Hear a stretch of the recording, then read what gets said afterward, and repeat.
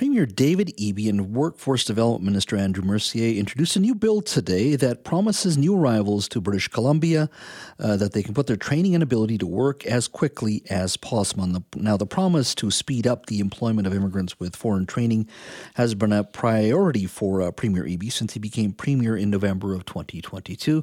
Here is the Premier earlier today. This new law, if it passes, will require regulatory bodies to remove unfair barriers for 29 different professions that are frustrating and ultimately cause people to give up and work in a field that they're not trained in and they don't have experience in. Things like having to recertify your English every single year at significant cost, despite the fact that you've already proven that you know how to speak the language and you're living in British Columbia. Examples like Canadian work experience, which is a catch-22. How do you get Canadian work experience if you're not allowed to work in Canada in the field where you have experience?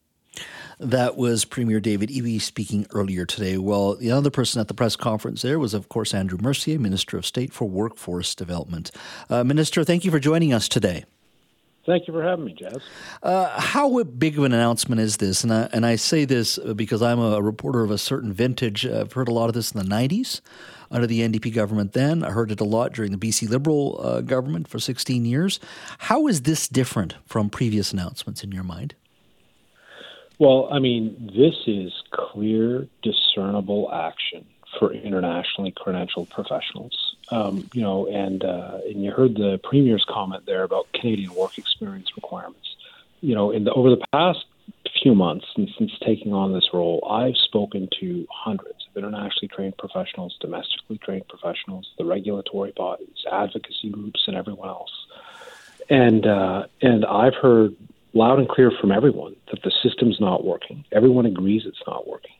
And there are elements of it that, really hit you as being fundamentally unfair. The Canadian work experience requirement is one of them. And for listeners who may not know, in certain professions, once you've met your competency requirements, once you've met, your educational requirements and everything's been deemed as having been met when you're an international licensee coming in, there's also sometimes requirements that you work for a number of years effectively as an apprentice in your profession, and getting paid at a cut rate. And I remember a conversation I had a few months ago with an Iranian engineer, and he went through every step of the way to get his engineering background recognized in British Columbia, and he was successful.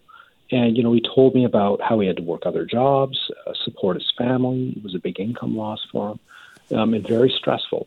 He finally got to the end and was then told, you have to go find another engineer to take you on to supervise you so you can do work that's somewhat less than you would do as an engineer.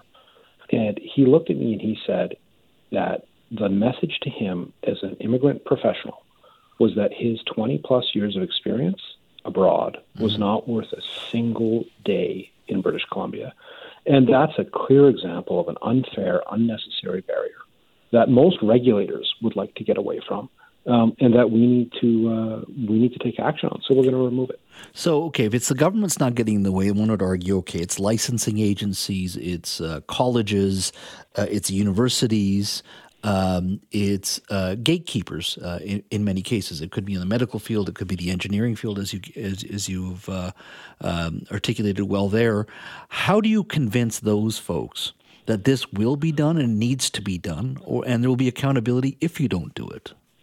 Yeah, and I think accountability is the very core part of that. So what this legislation does is it sets up a superintendent of international credential recognition that has authority with these 18 regulatory colleges under this Act, that has authority to enforce the provisions of the Act. About a year ago, we passed the Health Professions and Occupations Act that sets up a similar superintendent for the health professions, because we started with health professions because, there's a need and they're very complex. And what they're going to be doing is working hand in hand to devise guidelines on the assessment process that will then be enforced across the board. And I'll give you an example. There are things that you would think of as just basic that are huge issues. like transparency in terms of the pathway for a licensee. People in Canada, and our points system federally encourages people to come to Canada because they're professionals, but then finding out how to become licensed can be impossible. And so, it's pretty clear that best practice is setting out the pathway for people on a website or something that is that people can find, that applicants can find, so that we can get people through the process and working. So we're going to set standards on timelines as well through that process. But there's some pretty big pieces like the Canadian work experience that we're going to take immediate action on. I'm curious, and this is a tough question to answer, but why do you think it's taken us so long as a society? And it's not one party or one government I'm blaming here. Like I said, this was occurring, and there was a conscious effort in the 90s by the NDP government then. I fundamentally believe there was a conscious effort by BC Liberals as well. I think everybody sees the problem. But why do you think we as a society have taken this long? Because that's essentially what I've just described as 3 decades of governments not being able to push this stuff through. Why do you think that is? Yeah, well, so I'll say a few things there. In fairness, since we've gotten elected in 2017, we've really made this a priority, and we created in 2019 the Credential Assessment Improvement Fund, which is a fund just there for regulators to improve their processes. They want to improve a process for an international applicant, we'll pay for it. And I go back to a comment I made earlier to you there, Jazz, about how everyone I talked to, no one defended the status quo. Everyone realizes and has come to a point, I think, of consensus that this isn't working.